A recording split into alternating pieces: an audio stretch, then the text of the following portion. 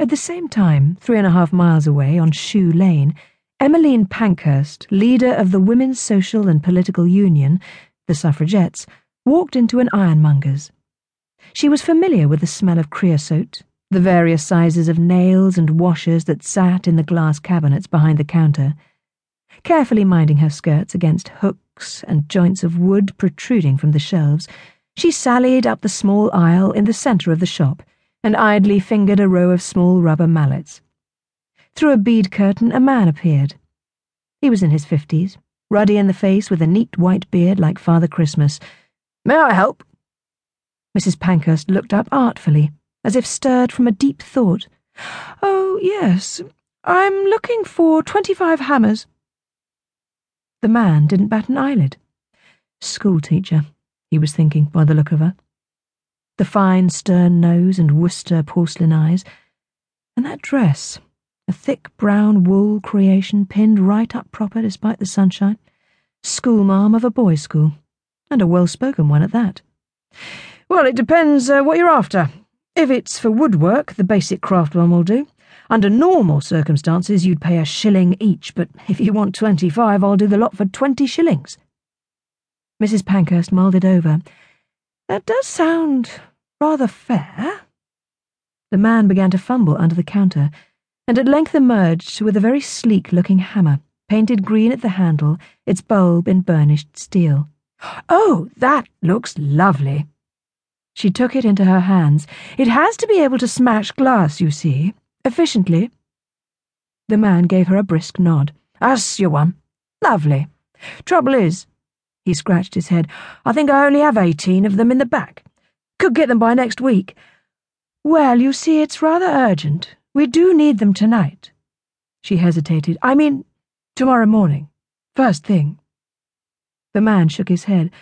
"Afraid it's all I can do. They're $1.06, but if you take all 18, I'll do them $1 each." Mrs. Pankhurst ceased fingering the painted green stem and looked up brightly. "Well, I think that sounds splendid. Some of them will just have to share." "Indeed they will, madam," said the shopkeeper, as she delved into her purse. "Indeed they will."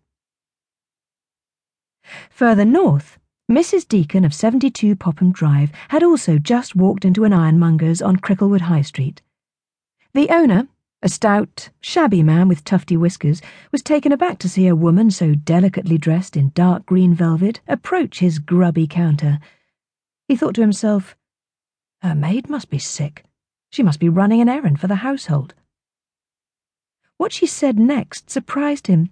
"Excuse me, I'm looking to purchase a number of hammers, 25 to be exact." The shop owner gave her a startled look. Then he realised. Schoolmarm, he thought to himself, a boys' school, no doubt, and it all made perfect sense.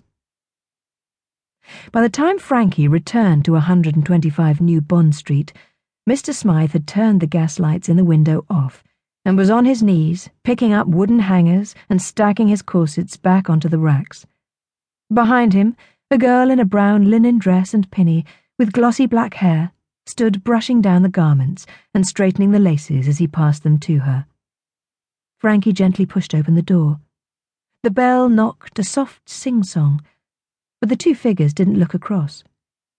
In the air still hung the faint lingering smell of poudre d'amour that Ebony had left in her wake. Frankie muttered her, "Excuse me," and crept past them, trying to eavesdrop on their quiet conversation. Noises from the upper floor, where she assumed the workshop must be, churned through the ceiling, so she only picked up on a few hushed words. Lace and feather piping on a costume the girl had been making for Ebony, and her lament that Miss Diamond had not stayed to try it on. As she made her way discreetly to the rear of the shop where the camera case lay, Frankie heard Smythe mutter, "I'll try it myself, and if it doesn't fit when she comes to pick it up, it'll be her own fault." Startled by the suggestion, she snuck a glance again at Smythe's waist.